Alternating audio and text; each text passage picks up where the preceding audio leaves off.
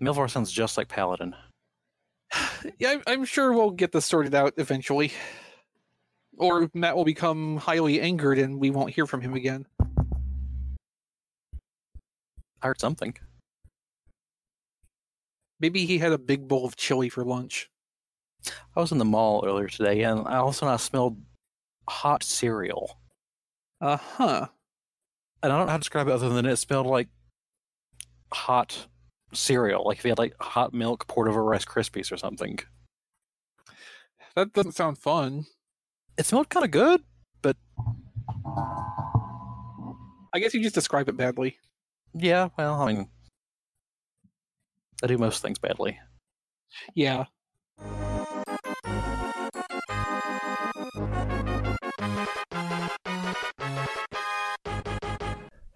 I don't know why I let you talk me into doing another That One episode of Star Trek, but we're doing it. You owe us, motherfucker.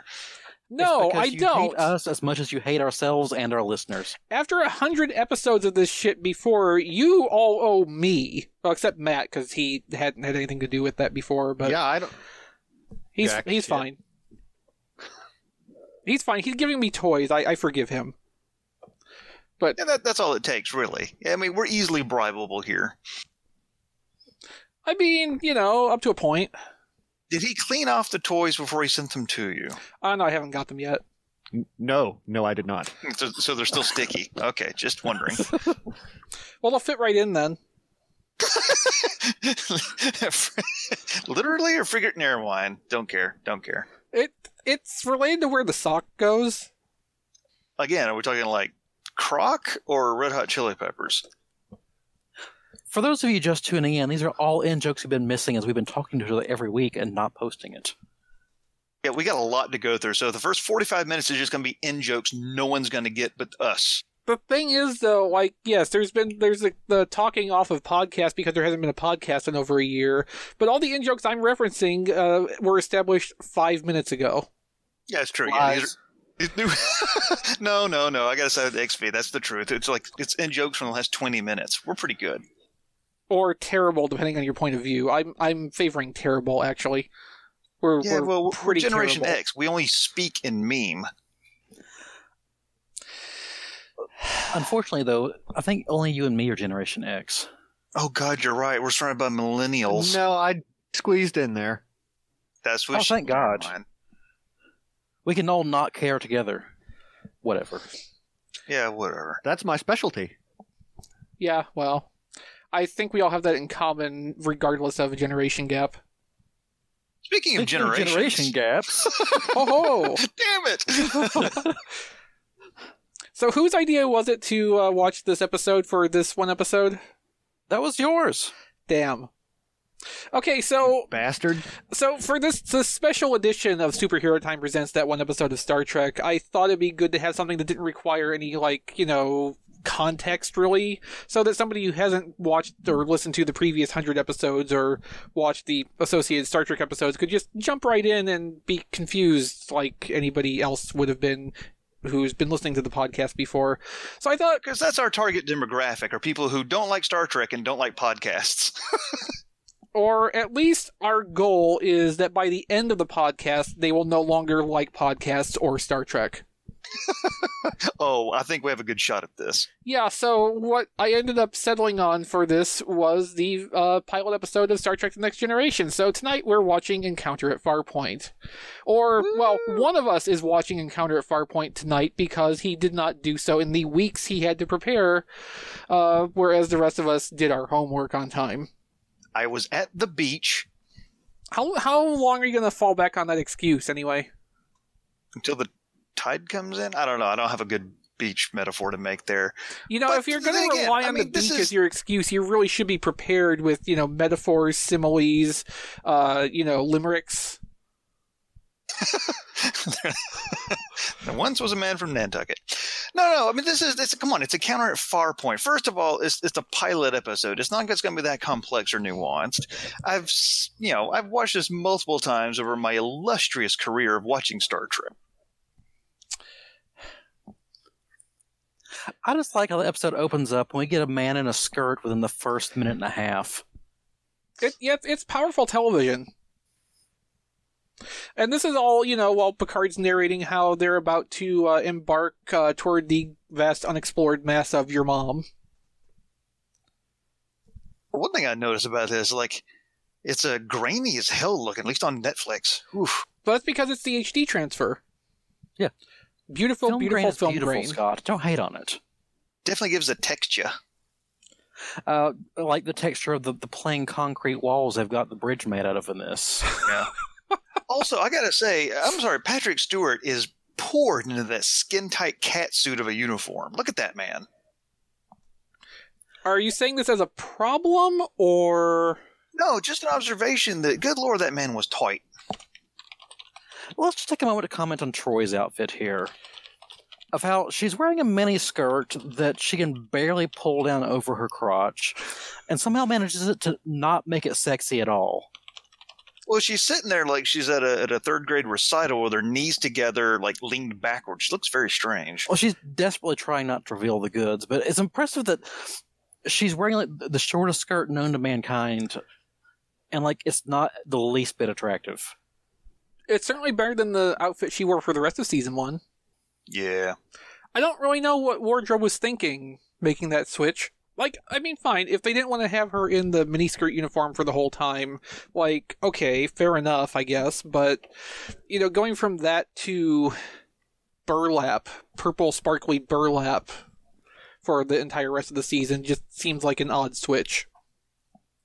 I think everybody was horribly dressed for the first season or so. Oh, without a doubt. That's a fair point. But Yeah. those spandex outfits are just bad. They're Well, terrible. and then, there's all the non-Starfleet wardrobe we see in season 1.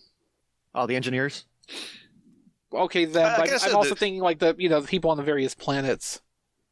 This episode just Oh, jumps right into it. They go, hey, Data's an android. Also, I'm feeling a powerful mind, and now there's a force field. Shit is happening quick and dirty. Yeah, this episode doesn't fuck around before getting right to Star Trek. See, there's sort of a pacing problem here because they really front load everything into the opening teaser basically.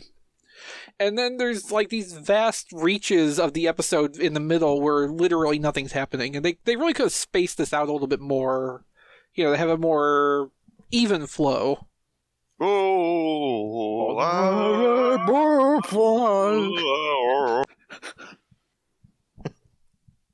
I'm sorry, what did you say?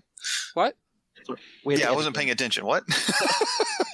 Oh, I like it. So, okay, force field. Oh, shit, there's this, and there's CGI. Oh, crap, there's CGI. And then there's Q. What the fuck is going on?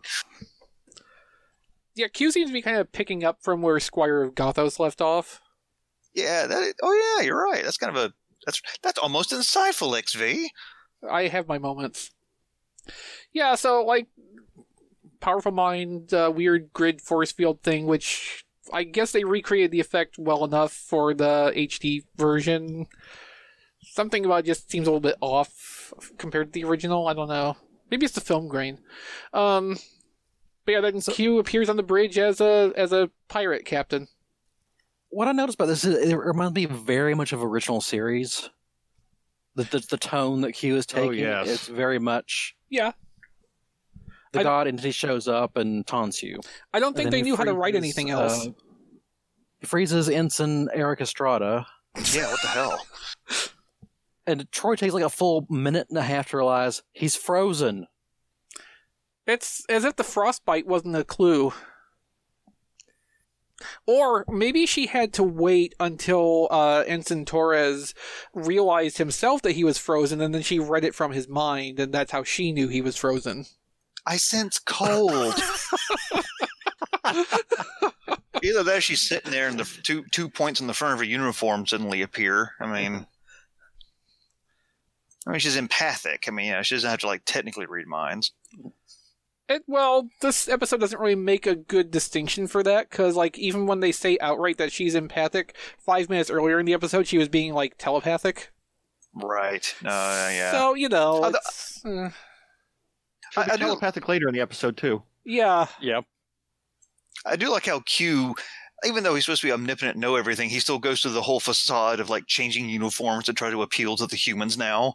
And Picard's like, what the fuck are you doing? Also, can we just talk about, freezing someone as a method of, defense.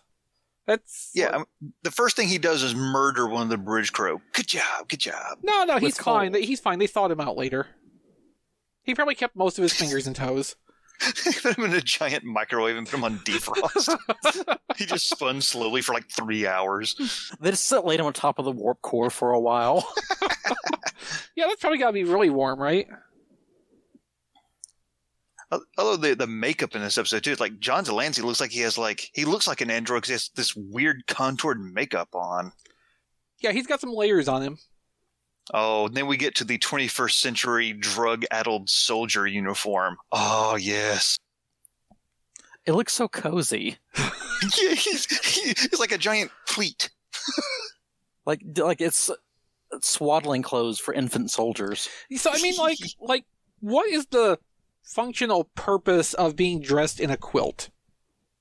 Well, in the future, all the other weapons and guns have been outlawed, so all they have is Nerf. Okay, so like the soldier is from World War III and after, as we find out later on. So like, is this nuclear winter wear? It's not white, so they can wear it after Labor Day. So yeah, I guess so. Yeah. Because as we find out, it's not like it's bulletproof or anything. No, I would like to point out the whole thing of having a thing on your chest that you snort through your nose, and the gray and everything. That's very Jim Hadar. Yeah. Yeah. Very Ketracel white. It's also very like evolution of vaping. So like that's another thing we could say Star Trek predicted. It's chest-mounted jewels. Oh God! Not even Q's that douchey. I don't know. like that we telegraph.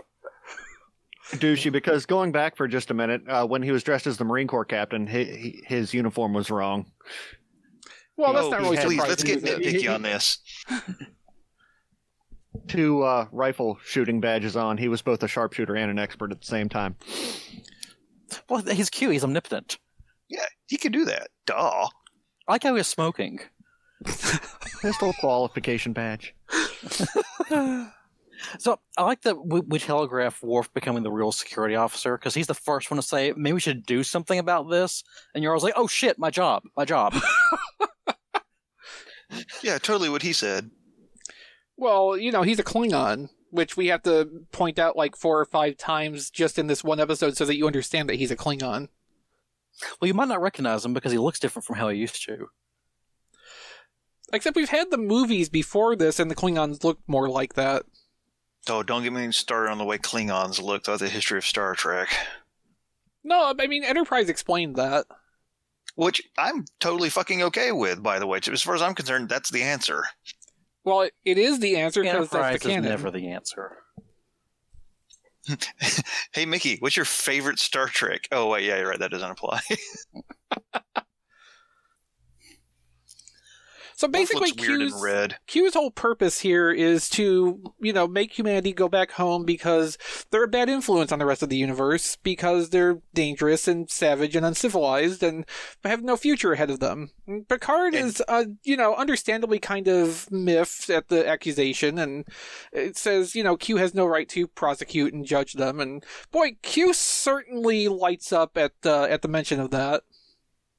Also, if Q, I know Q's lying because he lets Janeway exist. Well, Talk about going too far and fucking up everything you touch. That's later. I mean, Q kind of mellowed out as he got older. Yes. Well, once he had a kid, he got laid. Yeah, as soon as Picard says judge, like, Q was like, oh, what's that? Hoisted by your own petard? Yeah, I'm game. Yeah, it's a bit of a Stay Puft Marshmallow situation where it's like, he says it, so that's what's going to happen. So Q leaves, and Picard's great plan is let's try and outrun this thing. But Yeah. Let's not transmit any messages over intercom because they might be listening. But they totally can't just look and read our screen, so we'll send printed messages to all stations. And also, we're going to send Worf down to engineering. The goddamn window. Yeah, we're going to send Worf down to engineering to tell them in person what we're going to do, so that we have a justification to build an engineering set. Which is literally what happened. Okay, so as this chase is going on, I want to plumb Scott's nerdness here. So the Enterprise is going, what, 9.6 or whatever? And Q is going like 9.8, 9.9. Mm-hmm. Shouldn't they have like overtaken the Enterprise like more than instantly at that speed? Not. Yeah, I mean- because it's a logarithmic scale, even a small variation at that high number is a massive, massive jump in actual velocity. So yes. Like the difference between warp 1.1 and 1.2 is minimal, but the difference between 9.1 and 9.2 is massive. Because it's a scale that goes up exponentially. See, they just don't respect what was established in previous canons in this Star Trek. It's not real Star Trek. I have to agree. I mean, the captain doesn't even have nice hair. Pretty good scalp, though. Oh, yeah. I mean, I'd polish it like a shoe. Squeaky, squeaky. Oh, and this is the part where Worf stands up and says, I am a Klingon. And everyone goes, oh. Yeah, so, Thanks for just saying that, because that's good writing when the characters state what they are. Yeah, so running away doesn't seem to be super effective here, because Q can go however fast Q wants to, basically. And I think is only just, slowly gaining on them because it's more fun. Oh, yeah, he's playing with them like a cat and mouse. So Picard has the great idea. Data, has anyone ever separated a saucer section at maximum warp speed? Hey, can we make a drinking game every time we see a scant we can take a shot? Sure. That'd be more, I was going to say more fun, but not really. That'd be more interesting if Russ was here. Yeah. Well, it'd be like, can I take a bottle every time someone was a scant? Can I take a mason jar every time? Yeah. I just want to point out here that the evacuation scene, when all the civilians run around, there's a mom, and like her child is dressed in a matching floral outfit Uh-huh. with a cape. Yeah. So, didn't that your parents dress you that way? Mine did. I'm just saying. I mean, are you jealous or A little. Well, that's how you know they're a family unit. Because they wear matching capes. Yes. Casually, not, for work. Yeah, Right. you don't want to do formal capes. That's just pretentious. Well, the formal cape would be a lot longer, and you'd need people to hold up the end so it doesn't drag the floor. It's got a higher collar. It's a whole That's what it's a whole androids are for. production. Boy, you guys are right. Boy, they packed a lot of stuff in this. Okay, let's do battle bridge. Let's do saucer separation. Oh my gosh, they are just pushing as much as they can in the pipe. Well, okay, and Shuffle like- the potato into the battle bridge. Oh, you mean call meanie? Yeah, I like. O'Brien doesn't even have a name in this episode. They just keep calling him Khan. Yeah. Yeah. Maybe he was a criminal. Okay, so until All Good Things at the end of the series, there was not even concrete establishment that Kyle Meany appearance was the same character. That was O'Brien's brother, Conward. Onward. O'Brien. Why is Conward what you came up with for the full name? It could have been Conathan. Ugh. I actually like that a little bit better. Well, Conathan doesn't sound nearly as Irish. Conroy. Connor. Connor's Irish. That's not a real name. Connor Potatoes O'Brien. God, that sounds delicious. I'm hungry. Potatoes O'Brien. Is it like all gratin, or how is it? It's just raw potatoes soaked in whiskey. Again, delicious. Okay, so the sausage separation, which is all amazing and awesome, and we all love it. But let's just... Okay, so they were moving out at 9.6, was it? Yeah, some crazy shit. That Yeah. was the last And it reported separates. speed, yeah. And the saucer pulls away from the star drive session? Well, they said at one point that they were going to reverse power just as the saucer cleared so it could get out ahead. So presumably Okay, but- they did that. But then as soon as it exits the warp bubble, shouldn't it immediately just vanish from sight? Well, Yes. in season 4, they also say that it will take 2 to 3 minutes for the saucer section to drop out of warp if they separate at warp speed. Yeah. Okay. Although that's funny though, because then you have to ask: is that because there's a warp residual warp bubble around it, or are they just moving like at relativistic speed through normal space? At which point the universe will die before they stop. As Star Trek science was developed more later on, the answer would be that it retained a residual warp bubble, because if the warp bubble collapses, you just drop out of warp. Like, it's not an inertial thing. It's very much a warped space-time thing. So whether it's something that's purposely built into the saucer section, like a photon torpedo has, to hold on to a warp field for a certain amount of time, or if it's just a natural function of the warp field will kind of cling to this and decay at a predictable rate, keeping it in warp for a set amount of time. Like, I don't think that's ever been really laid out, but God, I really want to make fun of you for this, but that's all absolutely correct. I mean, I've been amassing this knowledge literally for 30 years, so it's not like I've, just binged on all of this in a week. You could have an education. I could, but there didn't seem to be much point. I mean, it wouldn't help you do a podcast like this, so what the fuck? That's true. Everything I've learned from podcasting. So with the saucer section safely away, Picard's big plan is to, well, I guess we'll figure something out now. Oh, but don't forget, he also ordered Tasha to fire photon torpedoes back toward Q to blind them. He wanted to blind them at the moment of saucer separation, but the explosions happen several seconds after the saucer pulls away and they turn around and sit. Yeah, the explosions don't happen until after the star drive has turned around and headed back. Yeah. Relativity. That's because they fired them into the next time zone. So they were an hour behind. Standard beach time.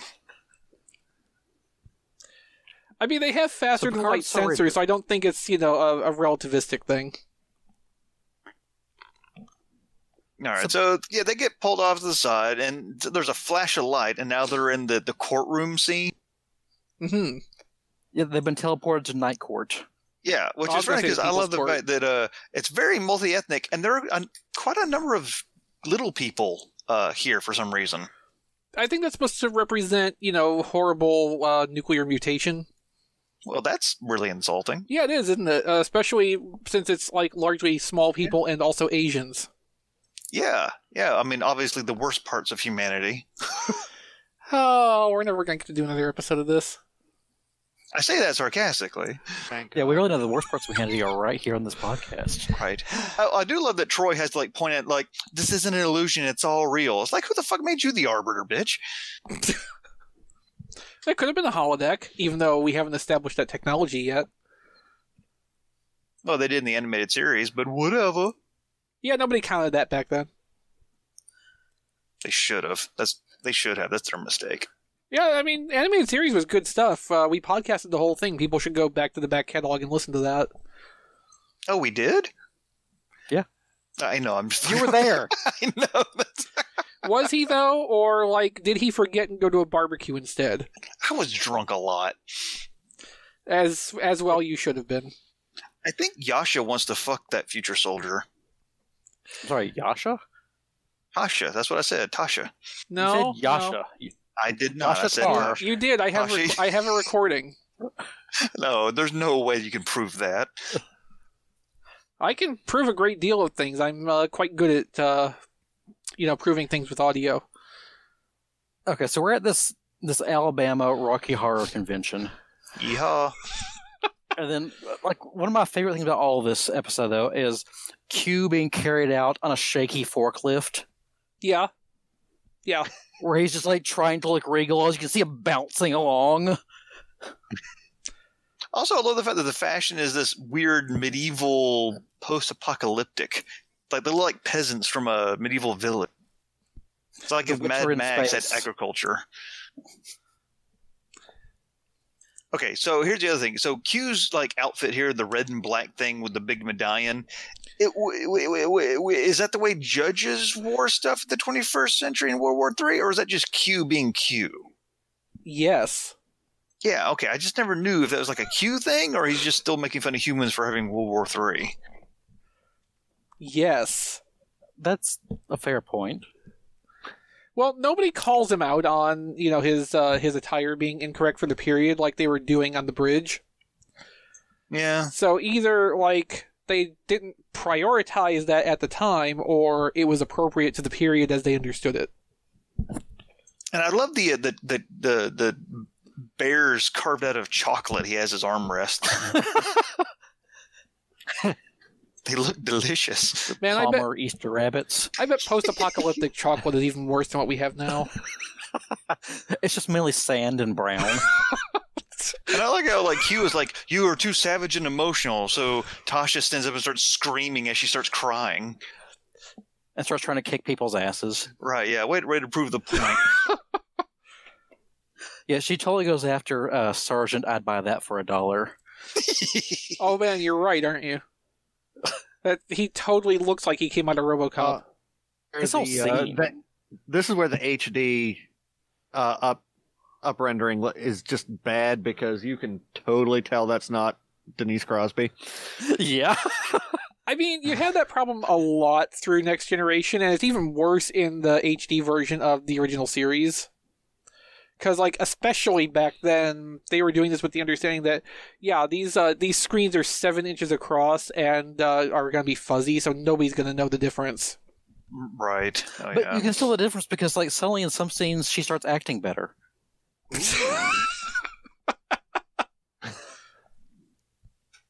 I totally believe Tasha Yar could do that spin kick in that scene. And then she stopped and she started talking, and I didn't believe it anymore. Well, I mean, be able to do a kick like that in those kind of pants.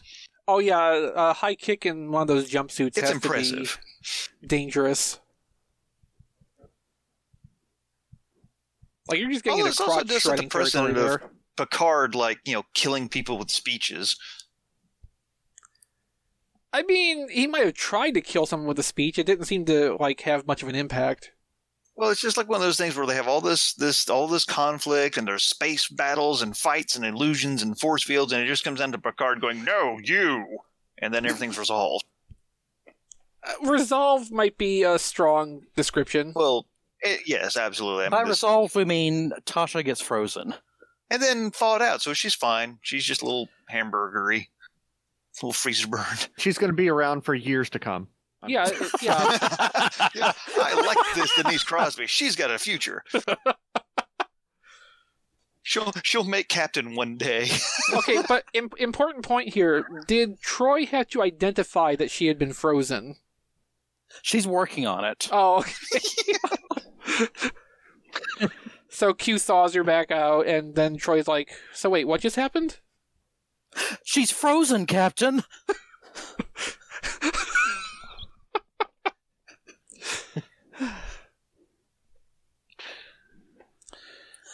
Alright, so Picard basically says, okay, yes, Q, you're right, we're dicks. But, maybe we're not anymore? Well, he'll answer the charges individually, one by one. So they gives a list of all the charges, and then Picard's like, I don't see my name on this list. Touché! Well, Q has the best counter to that, though, because then he just orders the soldiers over there to point guns at them, and it orders them to kill everybody, unless Picard says guilty. Man. Yeah, and that scene, boy, her skirt really is short, isn't it? My goodness. I get the feeling they stopped putting her in the skirt because it's too hard to shoot. Okay, we gotta reshoot this scene again, Deanna. Well, I think it's like when you okay, I can imagine what it's like to wear clothes like that. When you sit down, it's just your bare ass sitting on whatever you're sitting, even though you're wearing clothing. That's just weird. You can't imagine that? I'm doing it right now. Well, I know you are, and I appreciate you stop sending me pictures of it. I think JD could have given us some insights on that, too. Imagine JD in a scant. We got pictures of that somewhere, don't we?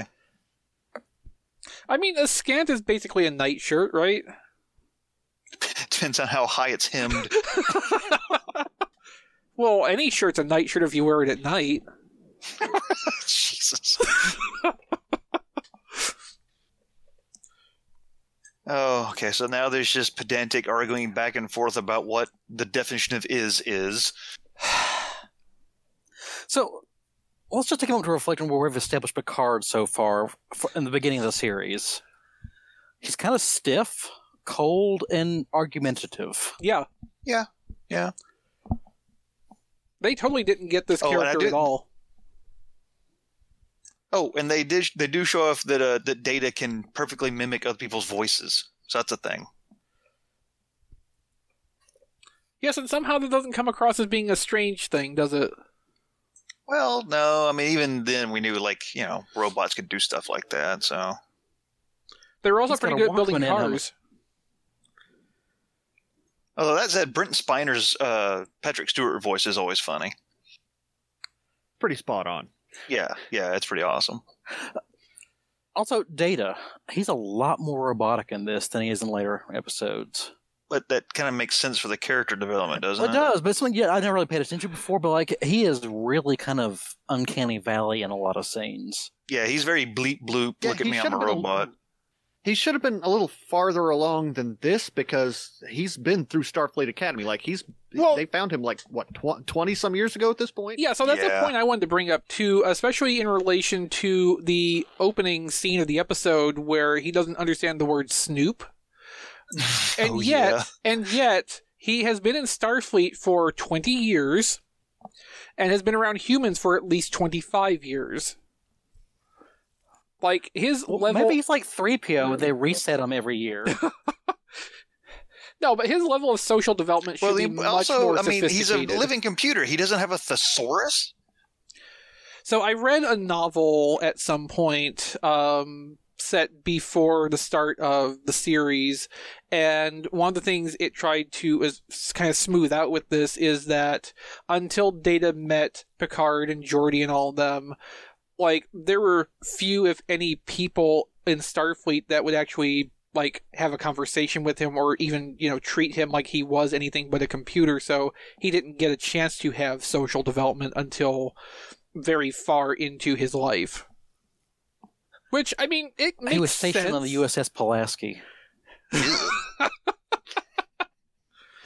It travels specifically by folding space. It also tried to explain wrinkles of why, time. after like 2 decades in Starfleet, he was only a lieutenant commander, which is just because, like, up until a point, he didn't take any like active interest in advancing his career. He just did whatever job he was told to and had no ambition. Like, it's a novel, it doesn't really count, but it kind of makes sense in context if you kind of look at how he is in this episode. Like, he's only just starting to learn how to be more of a person and not just an android. Yeah. It's reasonable enough. Yeah. So Picard just Picards his way out of the situation. Q teleports him back to the battle bridge. Now they're on the way they're supposed to go, and then suddenly Riker. Well, no, before that, Potatoes goes, well, this is going to be boring, huh? Oh, yeah. As blasé as he is about the whole situation when they come back, I have to wonder, like, from his perspective, what has just happened?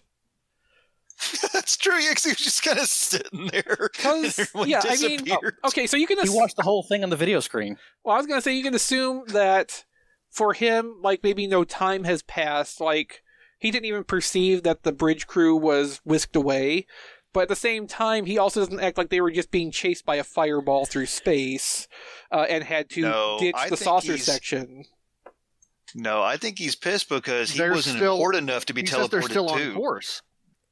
Yeah, it's Yeah, he strange. does. Like they never even stopped to turn around. Yeah.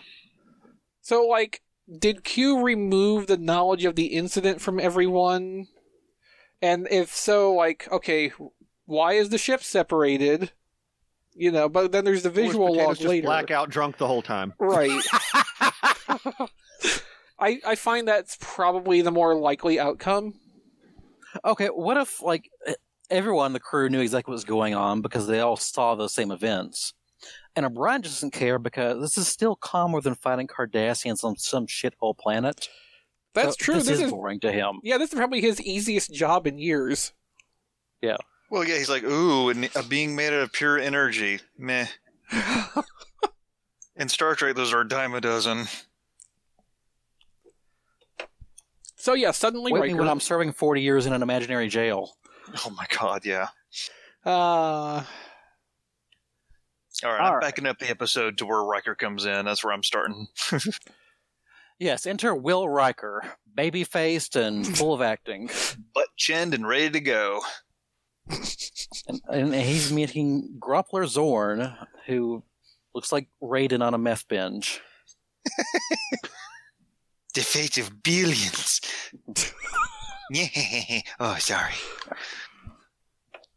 That's a pretty accurate representation of his voice. And acting ability. Yeah, well.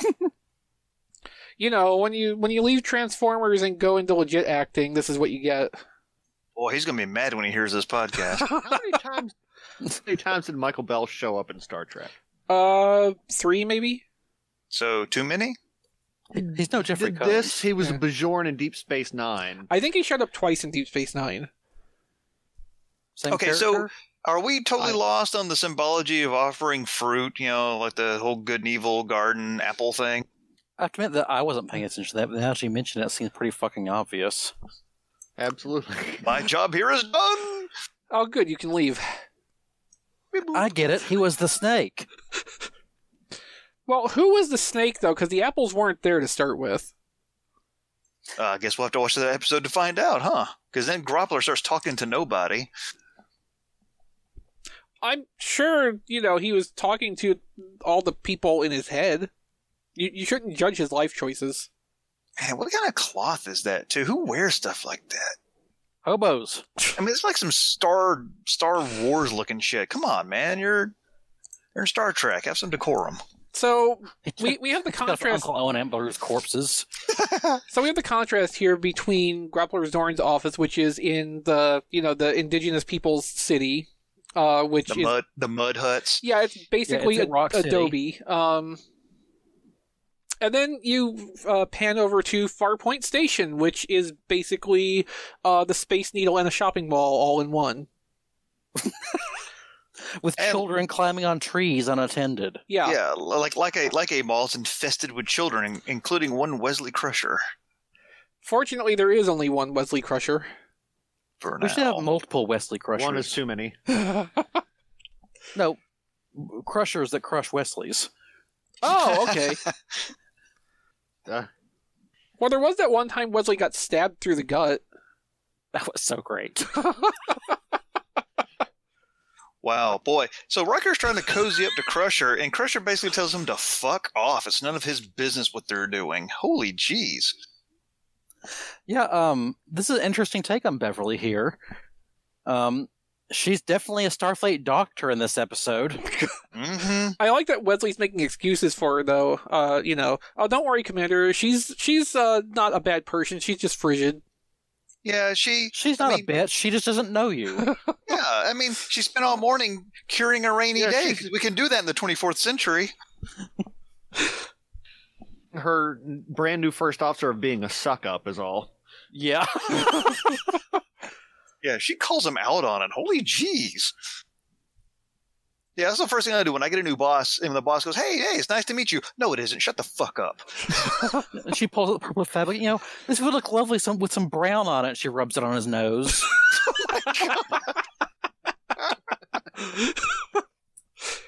You Of know, course, I Riker's sitting there in his head. He's going, oh, yeah, I'm going to tap that at some point. think I like this version of Beverly better than the one we got. Just shady as all hell. It'd be like, having Pulaski, but without the racism and also, geriatric level. Then we have Geordi. He's so stiff. That's Riker. Well, I mean, he's that way all the time. Yeah, but he can Geordi's help the one that comes up to about Geordi, his, like, his abs. it. Yeah. Anyway, you'd be acting So a little Geordi bit shows stiff up and too. goes, hey. You'd be acting a little bit stiff too if you had that visor limiting your field of view. Yeah.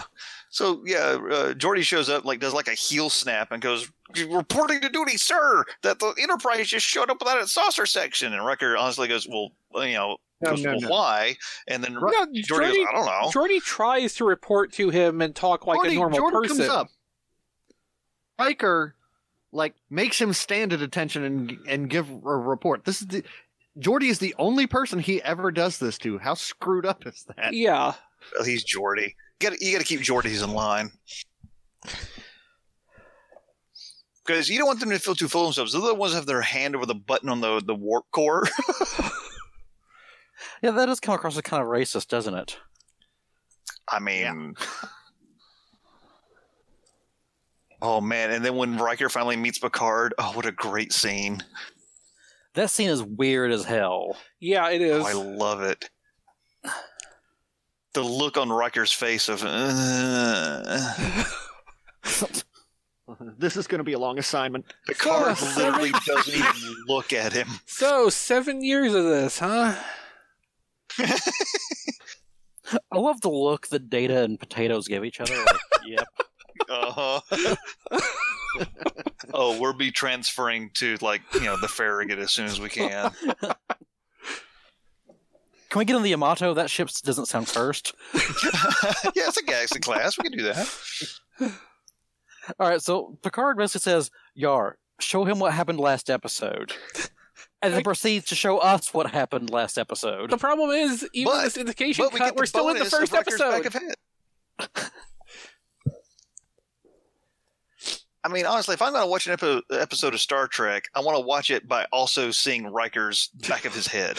Yeah, I mean, this was... It's like he was MSTing the episode for us. Or it's the prototype of, YouTube reaction videos. When he turns around to look like, what the fuck did I just watch?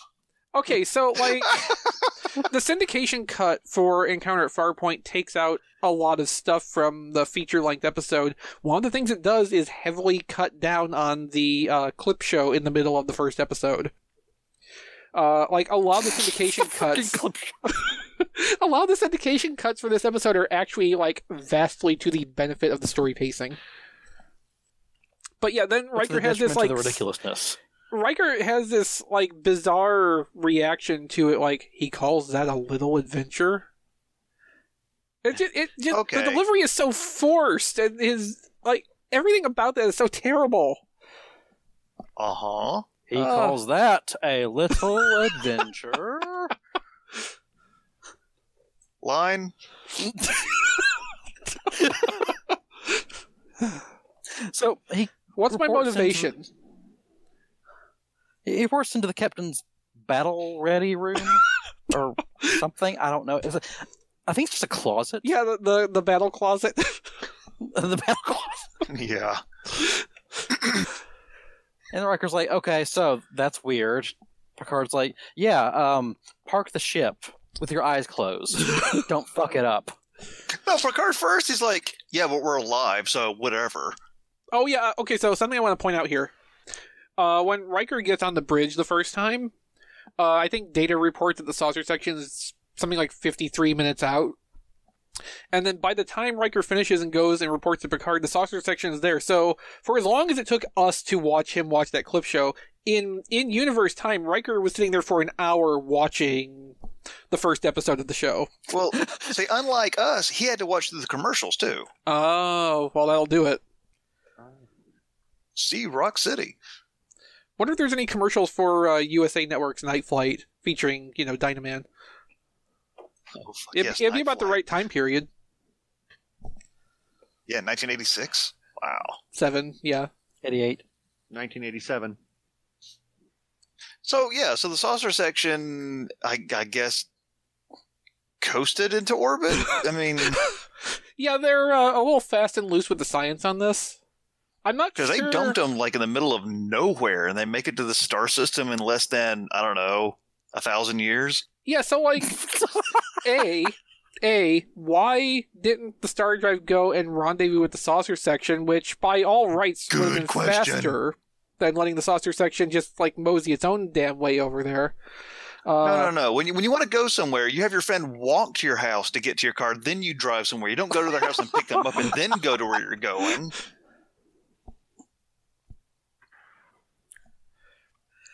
And Dummy. then just to manually dock the Star Drive with the saucer just seems to be incredibly stupid to do for no reason other than to see if your number one has nerves.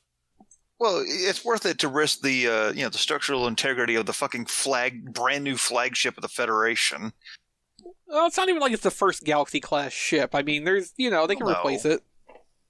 Yeah, There's spare parts. boy, Khan Potatoes. really gets some smirks in, doesn't he? Well, Okay, call Meanie. Can you just smirk some more? We need some more smirks from you. that's probably why they brought him back. Can you smirk it up? He's a smirker. Smirked your mom. Bingo. That is a hideous planet they're orbiting, by the way. Deneb 4. It's Deneb 4. Yeah, it's fucking hideous. That's what I said. Oh, Picard has a Mr. Fusion on his table. And apparently it's from Goth Target.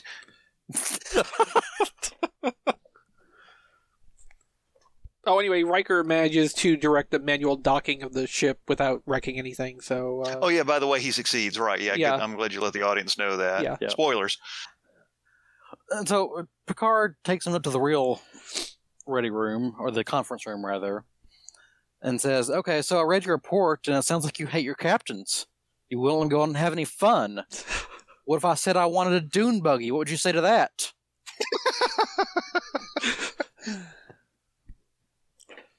So, yeah, they do have the whole thing where the captain's not supposed to beam down, which is, I think, a huge departure from the original series. I think they were trying to make that point. But, yeah, that is funny.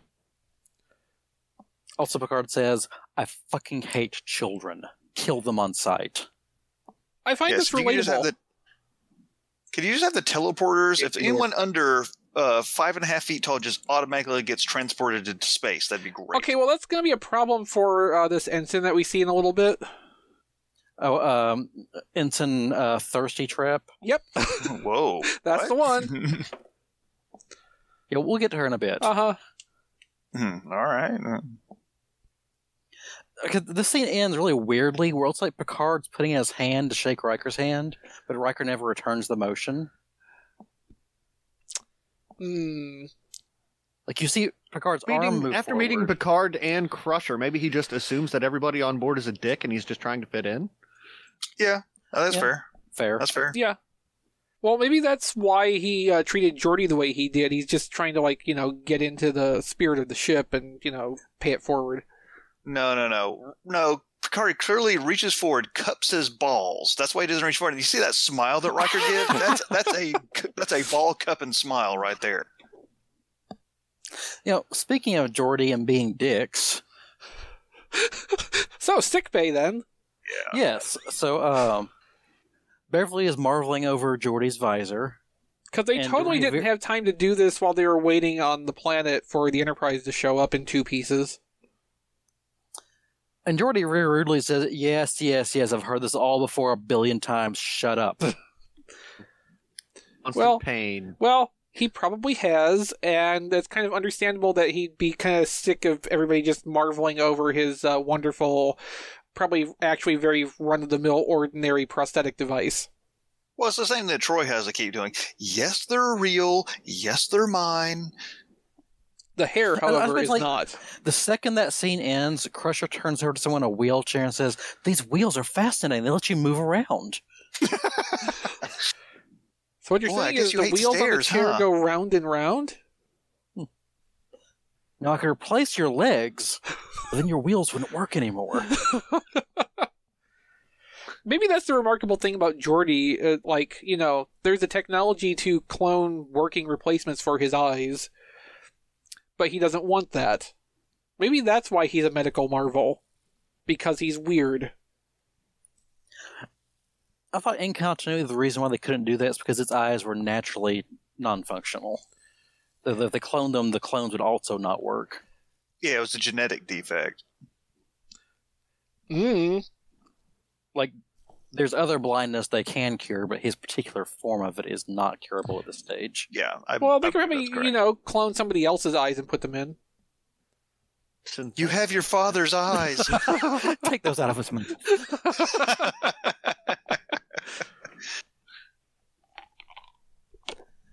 So Riker makes his way up to the bridge, and Worf is standing there because Klingons do not use chairs. Well, Worf is so high up and the chairs are so low, it must be uncomfortable. Yeah, his knees keep bunking into his forehead. So apparently from the hood, there's an admiral coming over who's been checking out like the medical bay or something. Other way around. Oh, okay. They're dropping off the old geezer. Yeah. Yeah, so and presumably I had this, almost forgot about this. Presumably the old admiral has been on board through the whole Q thing, too. and being completely unimpressed, probably. Probably. Yeah. He was just here to smash champagne over the sick bay to christen it. Yeah, well, it couldn't be whiskey or he would have drunk it. Yeah, so So we're let's talk treated to about, ancient-ass Dr. McCoy. Let's talk about McCoy's old age makeup here and how it's weirdly good but also weirdly terrible at the same time. Yeah. I mean, it's weirdly good in that, like, it blends naturally into his face. It's weirdly bad because, like, so this is what you think a 137-year-old man looks like. And Well, somehow it doesn't look like McCoy at all. Yeah, that's the problem I have with it. It doesn't look like DeForest McCoy Kelly. either. It doesn't sound like him either. Yeah. Oh my God, is this a Sounds like conspiracy? he's talking with a southern accent? Well, he is It's the Southern. weirdest thing. Yeah, but he's doing it wrong. Hey, Yeah. y'all. Well, Hello, he, Mike. Data boy. he's gotten more southern and also somehow more racist. Yeah, because, people get less racist as they get older.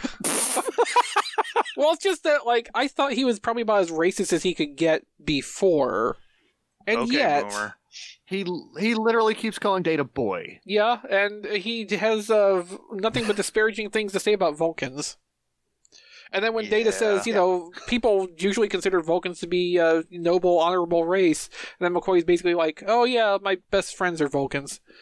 Yeah, but McCoy also read the history books how they treated humans back in Enterprise era. No, that hadn't happened yet. Goddamn temporal mechanics.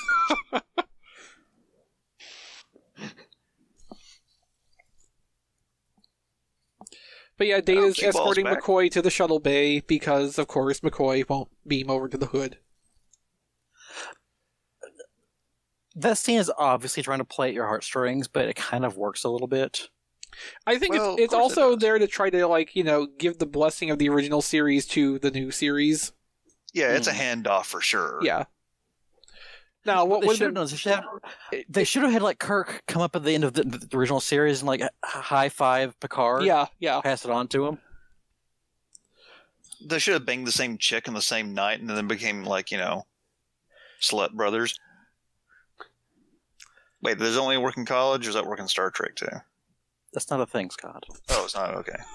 That guy lied to me.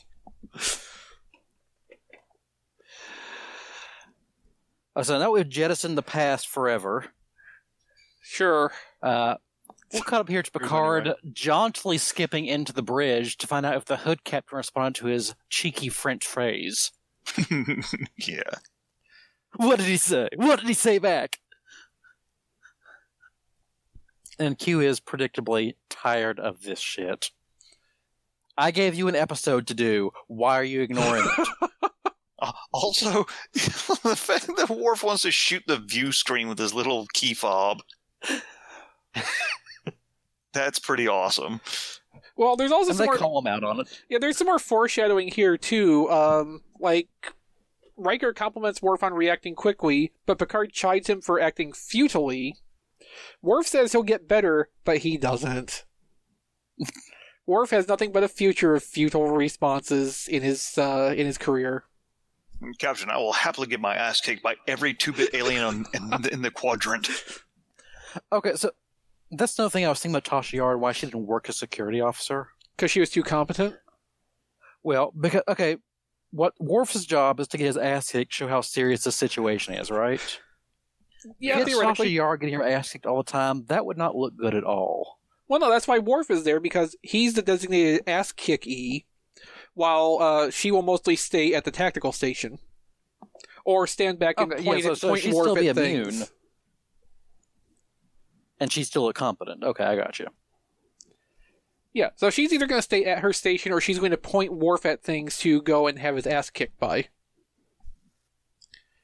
Worf, there's an oil slick over there. Check it out. Yeah, if only Worf had beamed down in that episode too, I mean, the entire shape of Star Trek could have changed.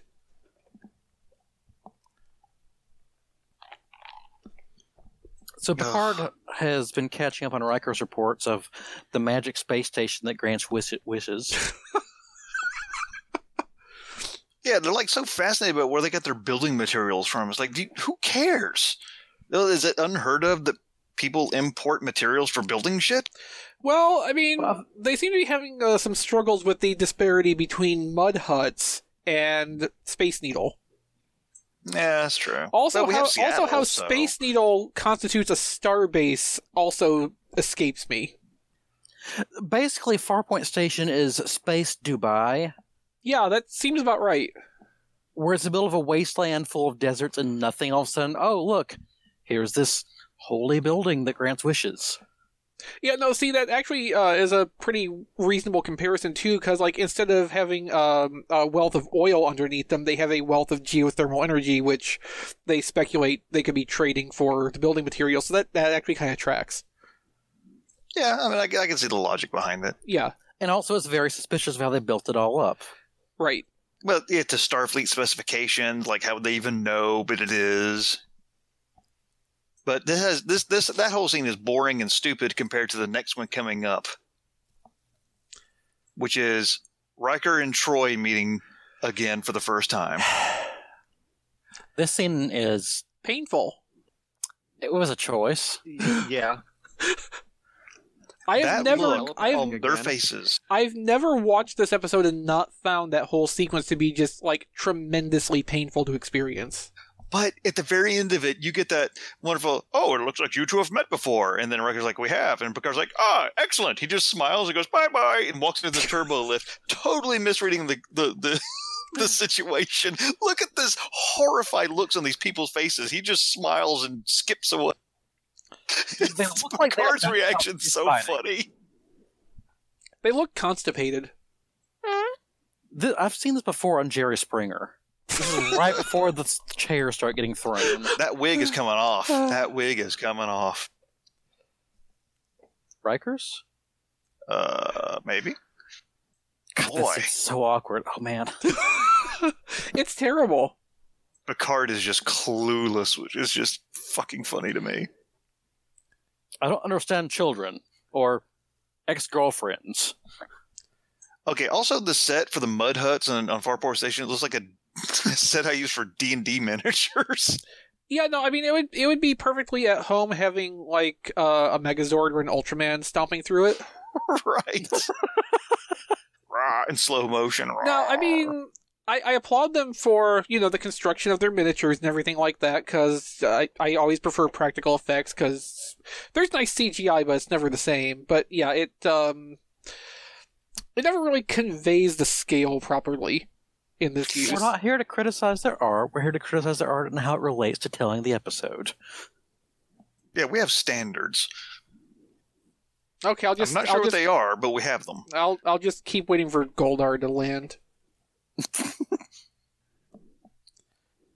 So Picard has come down to meet here with Groppler Zorn. And So wait, Troy's here to react.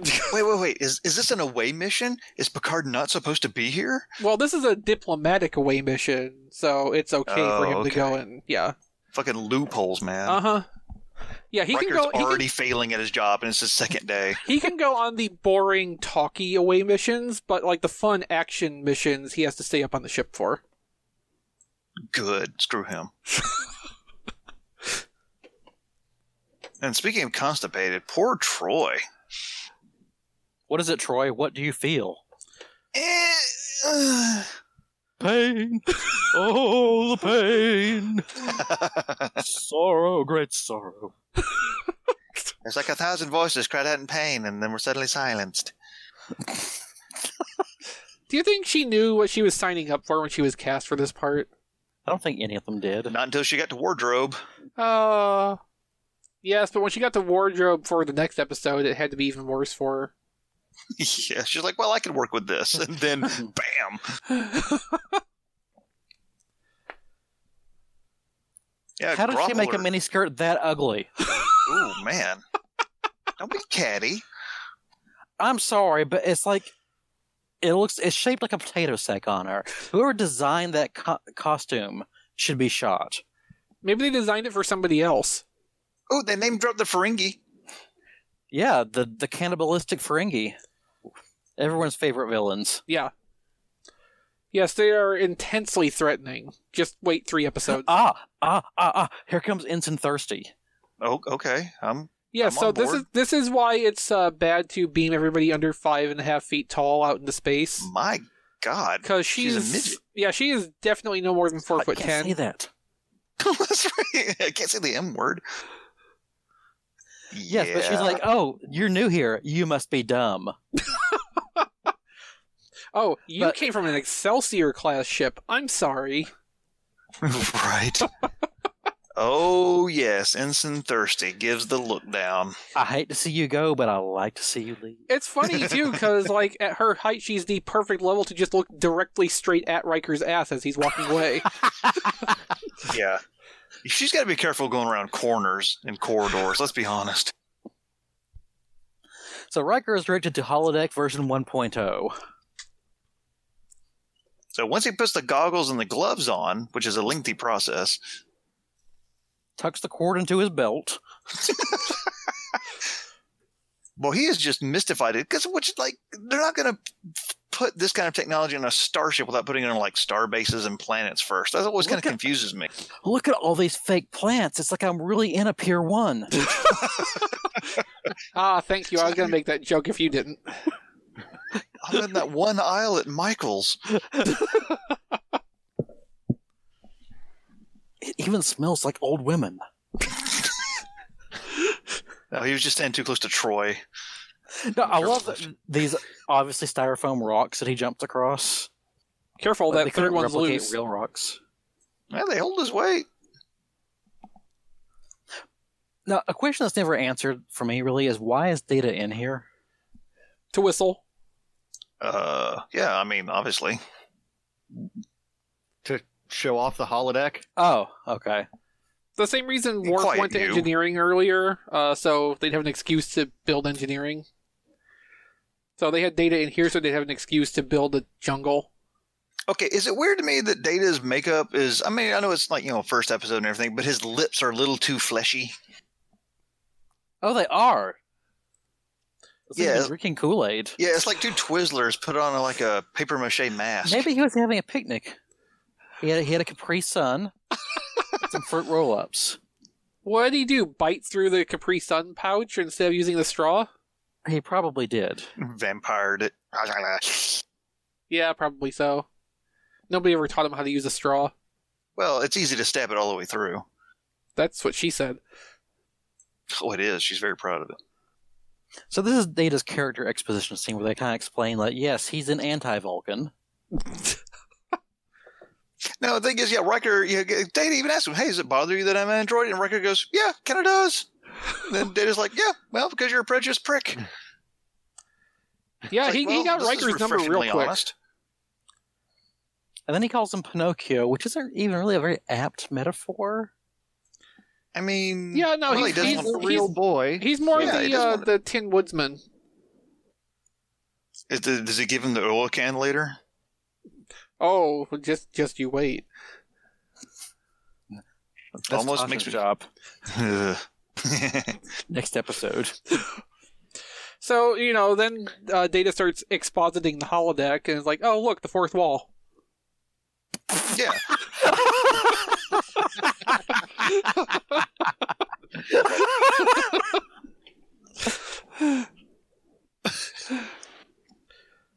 The digitized effect is pretty cool, though. I think they only used it one other time in the show. Well, because the Binars upgraded the holodeck not too long after this, so Yeah, but God the damn next it, I time hate it when you're right. but the next time they use it in the show is season 6. that's because they were using old software. Oh, damn it, Barkley! That particular program was never upgraded. But it was a Sherlock Holmes then program. Wesley- They made that later. Like how Wesley falls into 6-inch deep water and Data runs to go save him. And then gives him this murderous smile as he lifts him up. What is up with that? Well, I mean, Figures. Data's number one thought at any given moment is, I could kill everyone in this ship and no one could stop me. No one knows I'm really Lore. I haven't told them where my off switch is yet. Leslie's just impressed because usually when he's hoisted up this high, it's by his underwear.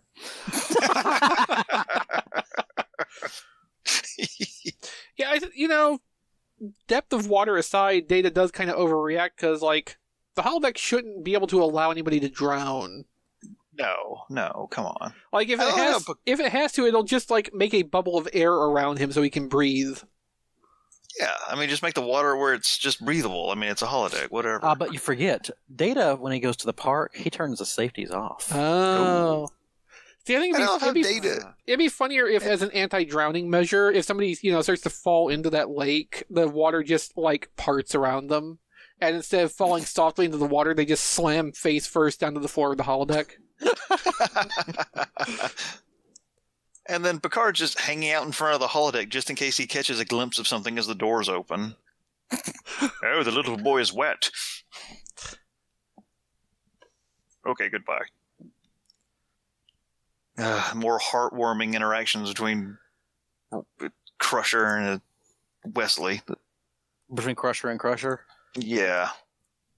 The Crusher and the Crushy. I don't know. Yeah, so now it's time for antics. Yeah, so stuff like this is where the pacing problems really start to kind of crop up. Things are just happening for no reason. It's just going from scene to scene. Yeah, and there's not, like, linking sequences either. Now we're here! Yeah, because... Yeah, like, Wesley was literally wet in the last scene. So you have to assume that some amount of time has passed where he could go and find, like, a bathroom with a hand dryer to stand under for a while. But Not too strong, though. He'd blow away. He's like 80 pounds. yeah, there's no indication, like, of how much time has passed or what's been going on otherwise, so you just have to assume, okay, literally nothing's going on, and we're just wasting time right now. It's bad episode structure. We're watching Farpoint. Yes, it's a waste of time. Yes, Well, they had to establish why Wesley went to the bridge in the first place. but they and didn't... Wesley had to go to the bridge in the first place So, okay, now Tasha, she's just like in this underground place just all of a sudden? Was there any exposition of like why she's down there? Yeah, you skipped a scene there. So the away team lands at the mall. Riker and Data split off. And then Geordi gives like the coolest looking point I've ever seen to direct Tasha and Deanna to where to go. He like sort of leans one shoulder back and points to the other one. Okay, I'm backing this up. I'm gonna watch that. I need to make that like an animated avatar or something. Yeah, it's a stylish as fuck point. And completely unnecessary for acting purposes. Mhm. It's just LeVar Burton being awesome. Bam! You're right. At the beginning of the scene, though, Troy's like, well, I'll go with you, Riker. And Riker's like, no, that's all right. You go with Tasha and Geordi. I'll go with the robot. The one who won't hurt my feelings.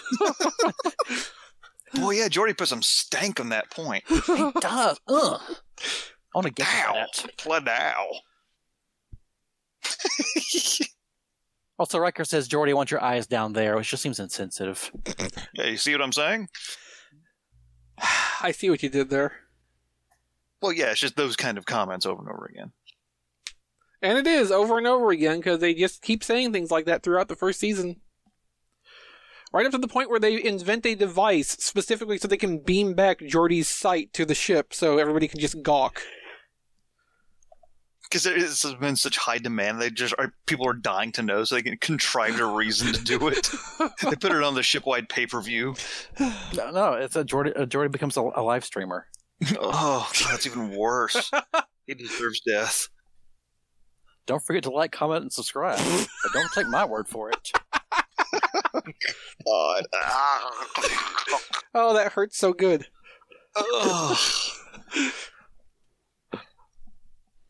I'm sorry, where Hey, were it's we? your boy.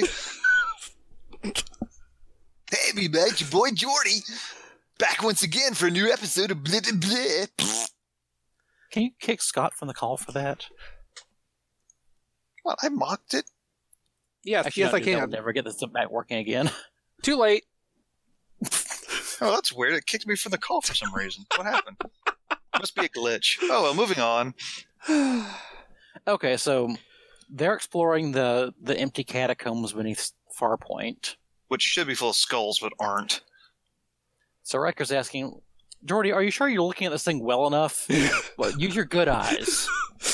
I told you I don't look so good. Look, But Geordi with your insists he's looking special at eyes. it every way. Microscopically, thermally, electromagnetically, erotically, Skeptically. punctually. Well, Troy, what about you? Are you feeling anything with your emotional bullshit? Oh, I wasn't No, I'm trying. trying Sorry. not to. I didn't want to. The pain, the pain. Oh, she turns into Dr. Smith. The pain. They should put Wesley down there with her then. Well, no, he's too busy being on the bridge annoying Picard, which is awesome. Well, I mean, it's not quite as straightforward as that. I guess we're skipping over to that now. Yeah, because that scene sort of goes nowhere of them just like, yeah, we're underground, and Troy's whining. Yeah, and that goes on for quite a while, to be honest. Yeah. Okay, so Beverly comes up to the bridge for no reason that's ever specified. She just, takes a trip up to the bridge. It specified later is she was doing her official check-in with the captain, but rather than just like radioing it in, she wanted to do it in person. Also, she waited like 18 hours after going on the ship. Well, they've been busy. But also, my son isn't on the bridge. Look, his toe is over the line. He's not on the bridge technically. Yeah, it's like in bowling. If you don't cross over that line, it's not a foul. Right, exactly. Yeah, I feel like Crusher comes up to the bridge just to be like a shady bitch to Picard. Yeah, that's kind of And what I she's was getting. Awesome at it. Just wanted to come up and mention how much I miss my husband. This is my son. Remember his dad? Yeah, he looks just like him, doesn't he? Except he's alive. The last time you saw him was, right after my husband died. Yeah, what a quinky dink. And then Picard's all kinds of awkward here. The only thing he can think to say to Wesley is, "Oh, I knew your father before he died." And Under my Wesley's just walking around looking at the chairs going, there's no armrests. What the fuck? Well, but then he goes over to the captain's chair, and that has armrest because he's the captain. Yes, the season 1 captain's chair, complete with wood paneling. Yeah, and the flip up things. I always thought the later version of the captain's chair was much more boring looking by comparison. Yeah. They just But traded also they traded the pop up less cheap panels for the weird blue lights that point out to the front. Well, it's one thing I actually, there's something that is missing from TNG was the captain's chair in TOS was like this iconic thing. Mm-hmm. They kind of got away from that in TNG. I think because Picard mainly did most of his good stuff standing. That's true. Urinating. Pooping. Sleeping. Sleeping in the corner in his office, yeah. God damn it. He falls asleep with his eyes open, looking at his fish. It's very soothing.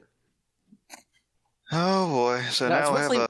As Wesley walks into the bridge, we get this handheld shaky cam bouncing all around as everyone's staring at him. Doesn't the director know to tell them not to look directly at the camera? It's so shiny. And they couldn't even get a sweater that fit Wesley. Yeah, well, that's kind of a running theme in Star Trek, finding clothes that fit Will Wheaton correctly. So then a UFO from Lost in Space appears? Well, first Picard lets Wesley sit in the captain's chair just because, he has literally no other idea how to interact with this child. And he tries to explain the control panels on the armrests, and Wesley already knows all of this because, he's spent 30 years watching Star Trek episodes. Friends, then nothing better to do. Yeah. On a Monday night, we could be spending time with his family. Anyway, go on. Oh. But yeah, so... I used to look at captain's chairs with my dad all the time. The ones I'm used to sitting have bloodstains in them. Yeah, I know that Picard is still trying to be nice and explain things like, here's the tour. And Wesley knows everything, and Picard gets pissed off about it. And then, the panel starts beeping, and Wesley's like, oh, perimeter alert, security problem here. Something's coming in. Look at that. How the hell do you know that, boy? Well, because I know how to read? Get the fuck off my bridge. Both of you. Yeah, and Crusher, she jumps backwards into the turbo lift. That's like, whoa. Overstay my welcome, bye. Well, she's probably afraid Picard's going to kill her next. Yeah.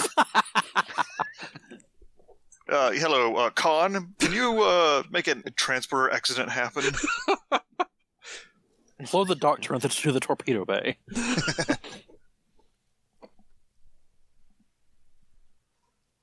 Yeah, that's actually how Medically assigned to Picard every brought- away team from now on. Yeah. All right, so the Lost in Space UFO shows up, and Groppler Zorn seems nonplussed by this. I don't fucking know. Yeah, boy, Picard, like, raise shield, charge up the weapons, let's blow this shit. And Worf's like, it's 12 times our size. Let's not fuck with it. Well, it's not very Klingon. Yeah, Klingons were like, let's poke it in the booty hole, see what happens. It must be because he's Klingons be sitting like, down. Let's cloak and hide and attack it in secret. Yeah, because that's honorable. Well, in war, there's nothing more honorable than victory. Klingons are some bullshit, just like Vulcans. Yeah. They're not an honorable race like the Ferengi, where you always know what you're getting. Or Romulans, because they're the best. Romulans fucking suck. I love Romulans. They're my favorite. It'd be nice if the Ugh. Romulans realize that color exists. No, it distracts from their Hate? intelligence gathering. Oh. I don't know. I just want to point out that Romulans gave us the shittiest Star Trek movie in the Prime continuity. What movie was that? Nemesis? Never heard of it. Sorry, I'm not familiar with what you're referring to. You know, B4, Picard's Before what? clone. Before Picard's Before clone. I don't recall Picard having a clone called B4. There's Picard's Dune buggy. I have vague memories of that, but that was a No, joke you no, made I like think- about 45 minutes ago. No, I think you're confusing that with the photo I posted once upon a time of Mega constructs Picard in the Halo Jeep thing. Oh, yes. Yeah. Oh, the Chupa thingy. Or maybe that time I had Data and Picard in the little motorcycle with the sidecar. Extreme velocities. Mega construct Star Trek stuff was the best. It is. Too bad it's impossible to buy Mega constructs anymore. Yeah. Well, I would be listening to you guys. I'm too busy watching a bunch of people stand around in the dark and talking in one direction. Well, I think Hey, you everybody, just, let's stare into the dark all in this direction. I think you just described the podcast. Okay, so. All right, so basically the UFO just starts opening fire on the shithole shanty town. And, you know, So, yeah, they get scanned. Who cares? yeah, so the ship opens fire on the planet, and Picard's, very quick to act and, going to their defense until someone points out, oh, no, they're just firing on the indigenous city. It's fine. Don't worry about it. Then everybody just kind of like, oh, whatever. Let's just watch and see what happens. Yeah. On the base that we're interested in, it's fine. Uh-huh. Of course, there's some poor people. Well, no, there's some kid who's like, my models! My diorama for school! No! Don't worry, they're just firing on Space Hong Kong. I thought it was Space Dubai. Whatever. Yeah, make up your goddamn mind. The Space Dubai is Farpoint. Well, I don't think Hong Okay, Kong so is their the outlying communicators don't district of work. Dubai. So their communicators don't work underground, but they're going to transport out? Well, their communicators I are mean- being blocked. They don't have cell service, but they've got Wi-Fi. Oh, okay, that makes sense. No, you're not going to make me believe that shitty shantytown has Wi-Fi or cell service. No, but they're under Farpoint though. So Oh, I bet the That model Wi-Fi set sucks is so under there. cute. I love that Troy emotionally reacts. What if you get hurt, Riker? I love you. And Riker's like, "No, woman, obey my orders. Do your job." Yeah. Oh, thank God this show got better. But not quickly. Although, truthfully, there's a lot of parts of this episode that do work, and you can sort of see where that is going to evolve to. Yes, and if you took all of those and cut out all the rest of it, you'd have like a 40-minute long episode. Yes. The other half, though, is delightfully terrible. You could totally take Encounter at Farpoint and make it the length of one normal episode. It did not need to be a feature-length opening, and it kind of shows in how much time they waste and meander around and just generally don't have a clue what they're doing. Well, so much of the pointless shit was just exposition to set up characters or what the ship can do or how the rules work. All of which I think is stuff they could have introduced more gradually in successive episodes. Like, I don't think they needed to front load so many concepts all at once. Nowadays, I would agree with you on that, but would that have flown back then in the 80s, though? People liked their TV a lot more ham-fisted back then. True. I think there was still more of a balance to be struck than what we got. Now, if they had gone into and this, then Q shows back up. if they had produced this episode with the idea that, okay, we're going to make Encounter at Farpoint, and we may not ever get to make another episode of this show, then yeah, sure, let's drop all the concepts on here just in case. But, if you know you're going to get at least 13 episodes, you can have space it out a little bit. Encounter at Farpoint.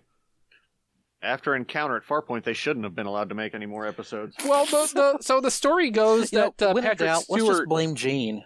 The story goes that Patrick Stewart didn't actually ever unpack his suitcase for the first, 3 or 4 months of filming the show, because he didn't think it would last. Oh, yeah. I believe it. Alright, so Totally. down on the surface, the shithole's getting bombarded, and Riker and Data get blasted a little bit. And Data's laying down the most robotic pose ever and gets up incredibly stiff. That would have been that hard happens to to do. me sometimes. It's very off-putting in a way that I think was intentional. Yeah. Well, yeah, they were playing up his whole androidness, sure. Right, but rather than being comical, it just comes across as being like, ugh. Uncanny Valley. Well, sometimes he's supposed to be comical, but I think the Uncanny Valley thing is on purpose at points. Well, that's what I'm saying. I mean, that part, it's just, I don't know, it bothers me. Well, it's supposed to, so, suck it up. That's what your mom does. Boy, it was crazy how, in good shape everyone was in the 80s, though. Yeah, I didn't think girdle technology was that sophisticated then. Girdle technology peaked when they introduced 709. And they realized they had gone farther than science was supposed to go. Yeah, they went right to corset. Yeah, I was going to say, that was a corset, not a girdle. And only pervs would know the difference. High five. What? Don't leave me hanging. Come on. So, Q There showed we back up? go. So, Q showed up again? Yeah, Yes. Q showed up again and just basically went, yeah, what are you going to do? Attack the thing? And Picard's like, no, dick. We're just protecting ourselves. And she's like, no, you're not. And like, yeah, we are. And then, A civilized people would go and send help to those poor people being blasted back into the, well, I guess not back into, but into the Mud Age again. further into Smash the Mud cut Age. to Beverly already getting ready to go do that without being told. Yeah, I gotta say, Q is not particularly compelling in all this. No, he's not even really, an effective, chaotic instigator. Well, he's supposed to be judging. It's like, oh, you're this way. And it's like, well, no, they're clearly not because they're not doing certain things. It's like, what you're accusing them of doing, they're not doing anymore. I think at this point, Q is more intrigued with them, and he's trying to push them into acting the way he wants them to. He's very much trying to lead them into the discovery about what's going on with Farpoint. Which is a recurring theme for Q. That's one part of what Q is that they kind of maintained further along through the series, and that was his whole point of being in All Good Things. Was he intended to be that way in this episode, or was he just trying to goad them into being dicks? Because he's evil. And he thinks they're evil too. Right. But was he intended to be guiding them in this episode, or was he intended to be just a evil force? Well, I think he's supposed to be what you said at the very beginning, the Trelane kind of thing. Right. What I'm saying is that, did they originally intend for him to just be an antagonist, or to be sort of a secret force to push them to be better? That's a good question. Come to the idea later? Well, if it's Gene, if he had anything to do with this, he probably wanted it to be something more positive later on. Yeah, I mean, it's maybe not expressed very well in the episode, but I could certainly see the writing intent of this being, like, during the trial part, what Picard says piques Q's interest, and from there on, Q is like, okay, let's see what they can actually do if they have a little bit of a chance. Like, let's see if he's full of shit or not. And then Q is just like, yeah, I'll push him a little bit, prod him along. Plus, I probably learned how awesome... From the very moment he shows up, he's like, yeah, you guys suck. Prove me wrong. Right. I think they also learned that John Delancey is just awesome, and they just let him act more. Yeah, they just kind of let him be John Delancey some more. Yeah, just Delancey it up a little, and then everything worked out.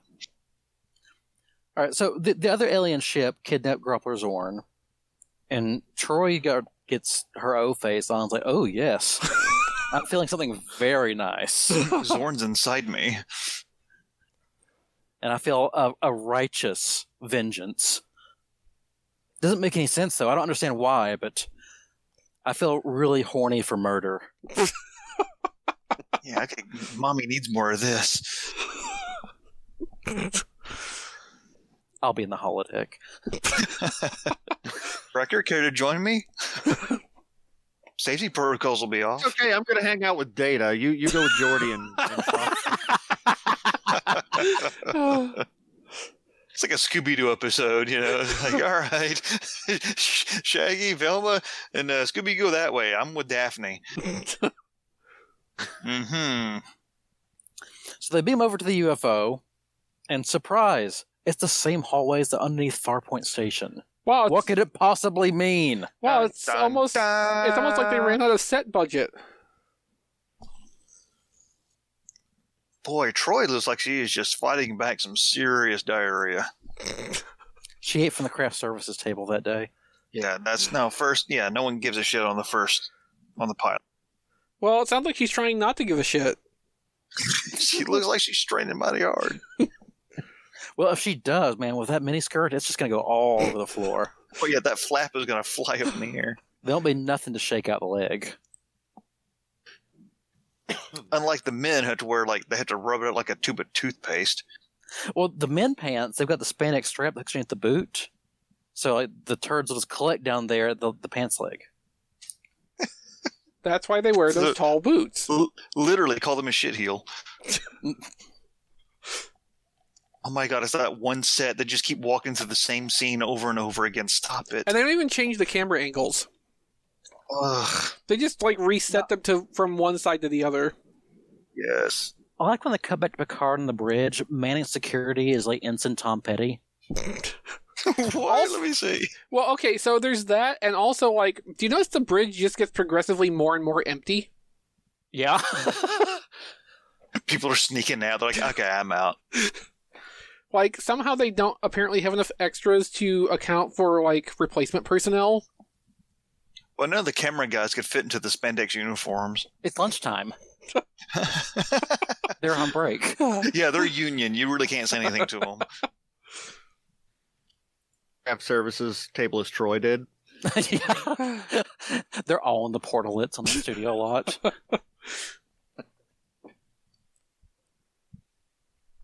Well, eventually they find Groppler Zorn by following the screams.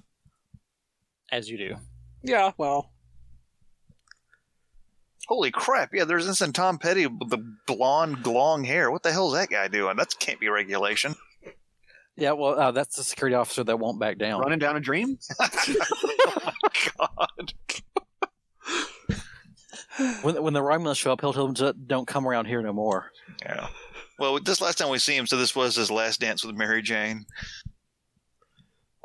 Oh my god, wait, is that a woman? Oh, it's too quick, I can't even tell. I like how fake Tom Petty is more interesting than Groppler Zorn being tortured. No, that's a chick. And a new fetish. Yeah, I hope this doesn't awaken anything in me.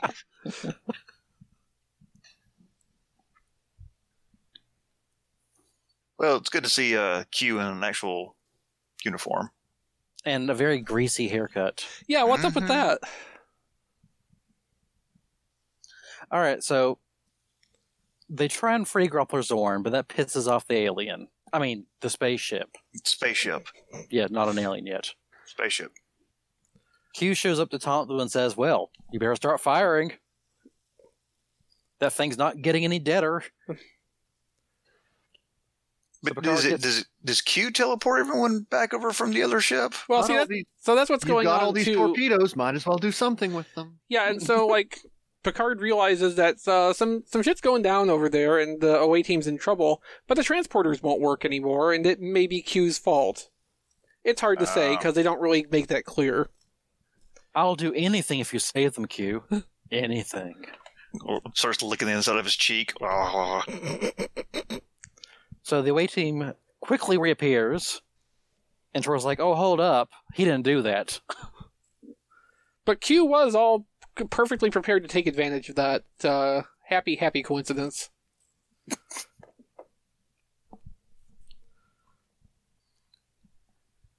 So, Groppler Zorn finally lets it slip that, we helped it. Oh, there's another alien down there. So, in gratitude, the alien spaceship rotates and presents itself. Oh, we know what that little starfish thing on the bottom is now. I like that this alien cruised all the way up to this planet on its head. Yeah, whee! Well, in space there is no up or down. Then why did it change directions? Well, it was orienting itself to match the one that came up from the planet. I like how they just send a message to it like it's going to understand, like, subspace communications. It's not a spaceship, it's a thing. Why don't you stick your head out the window and yell at it? They just blink the high beams on and off a few times to say thank you. No, because then it's going to get confusing and think there's a cop nearby. It's going to shift over in front of it. Thanks. Yeah, oh shit, I gotta slow down.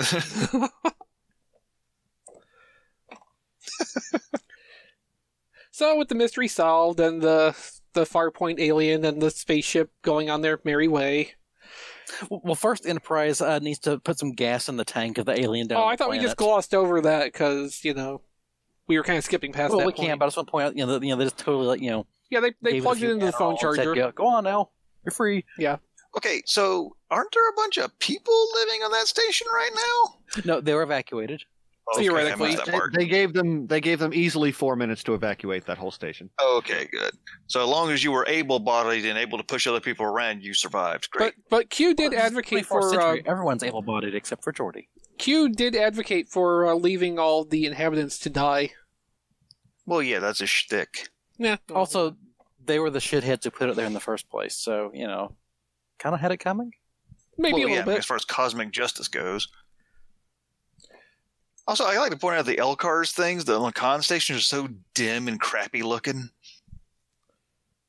I want to point out here that when you get this overhead shot of Farpoint Station and the shithole city, the shithole city is built along a river, and it sort of tapers away from the river the way a city actually would.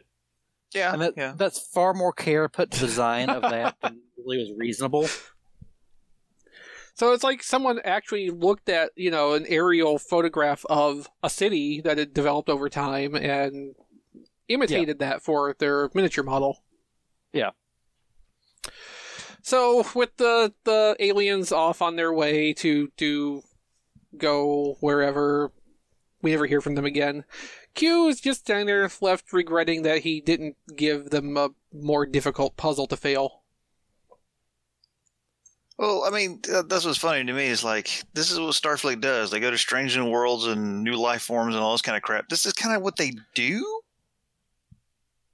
I mean, you're like testing people on what they're good at. So, and we get to see some alien tentacle sex, though. That's kind of cool. See, I think Q's motivation here actually was that he was pushing them along toward the answer, but only just far enough because he wanted them to almost get to the answer, but then still ultimately fail, and that's where he would have got his satisfaction from. So Q's basically just sitting there like blue-balled right now. The pink one's the girl, the blue one's the boy.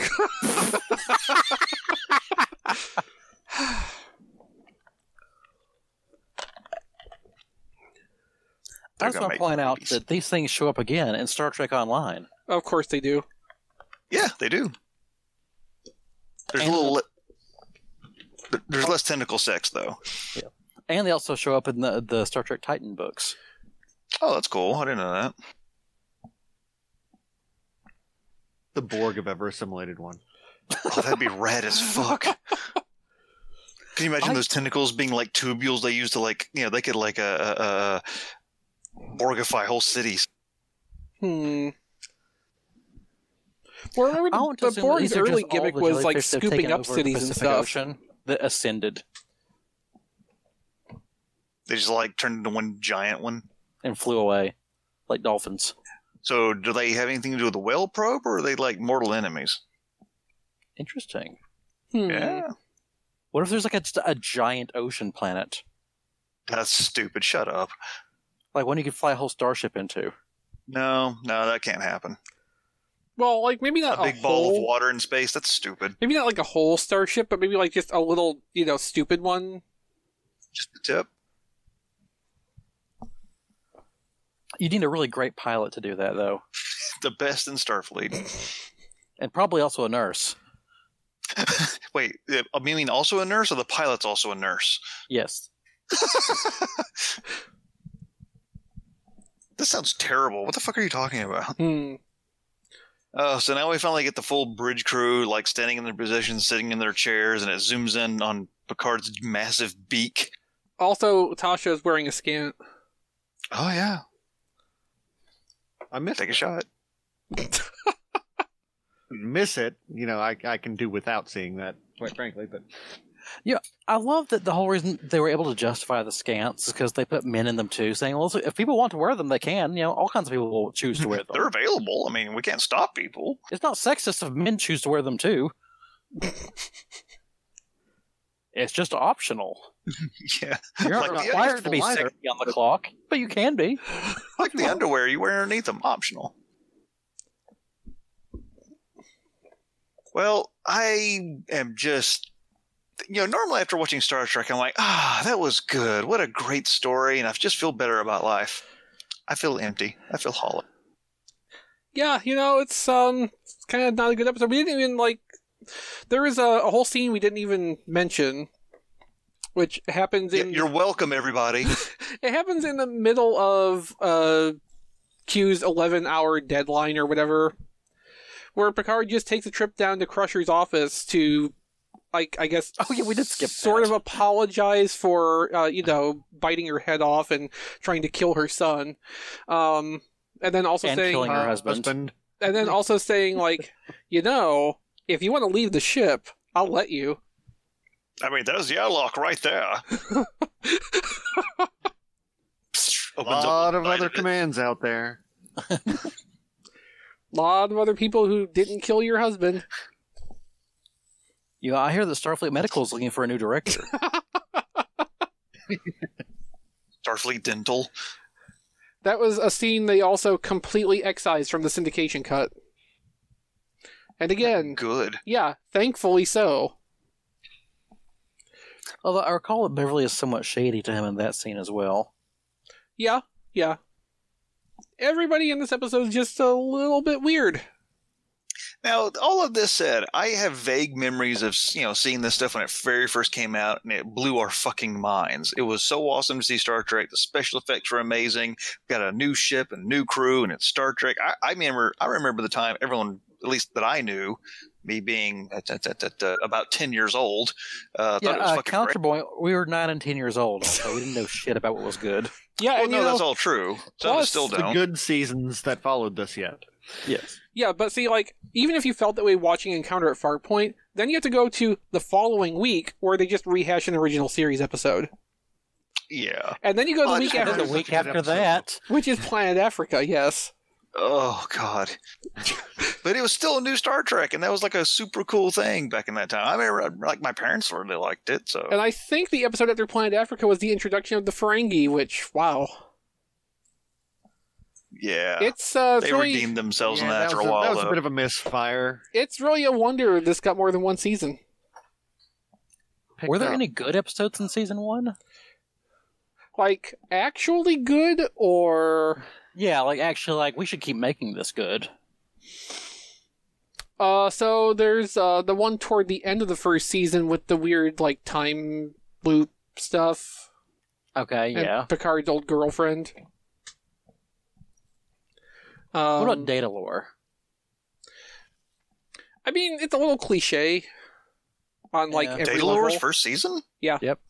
Wow, I didn't realize that. And then you don't see Lore again until season 4? I think. Yeah. Well, we also have Skin of Evil and Conspiracy. I mean... Yeah. And the Neutral Zone, which was the last episode of the first season, I think. Yeah, that's where we name-checked the Atlanta Braves. It was an interesting concept episode. Like, you know, it was a product of its time in a lot of ways.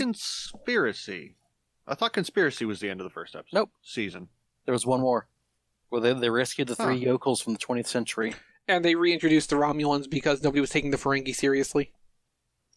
Like, the whole idea with the first season of Next Generation was, we're going to introduce these new alien races to be the antagonists, and we're not going to rehash, maybe, but for, like, Worf being there to represent Klingons, we're not going to have all the races from the original series come in and cause problems. But no, it didn't really work out that way. Kind of like with Voyager, where they introduced a new threat with the Kazon. Fucking Kazon. Then we got So 5 what's years your of war. species power? Weird hair? We grow coral on our heads. So stupid. Oh, that's one thing I've learned from watching Voyager, is like, hey, so the Alpha and Beta Quadrant, the governing physical traits there is funny noses and funny ears. And the Delta Quadrant is is funny hair. Random shit in their hair. Yeah. Yeah, pretty much. But yeah, that was Encounter at Farpoint, We did it! which certainly was an encounter at a place called Farpoint. Boy. I mean, a lot happened though. I mean, there was a long voyage between the start and the end of that. That was a journey, yeah. A trek. if you will, a wagon train to the stars. All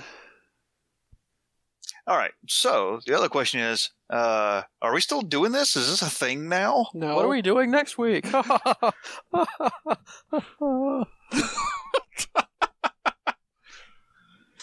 No. Good night, everybody. Just a sad wah wah.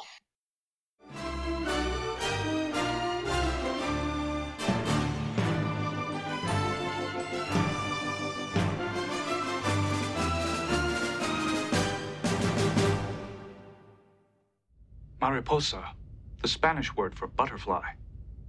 Thank you, Data. I thought it might be significant, sir. It doesn't appear to be, Data. No, sir.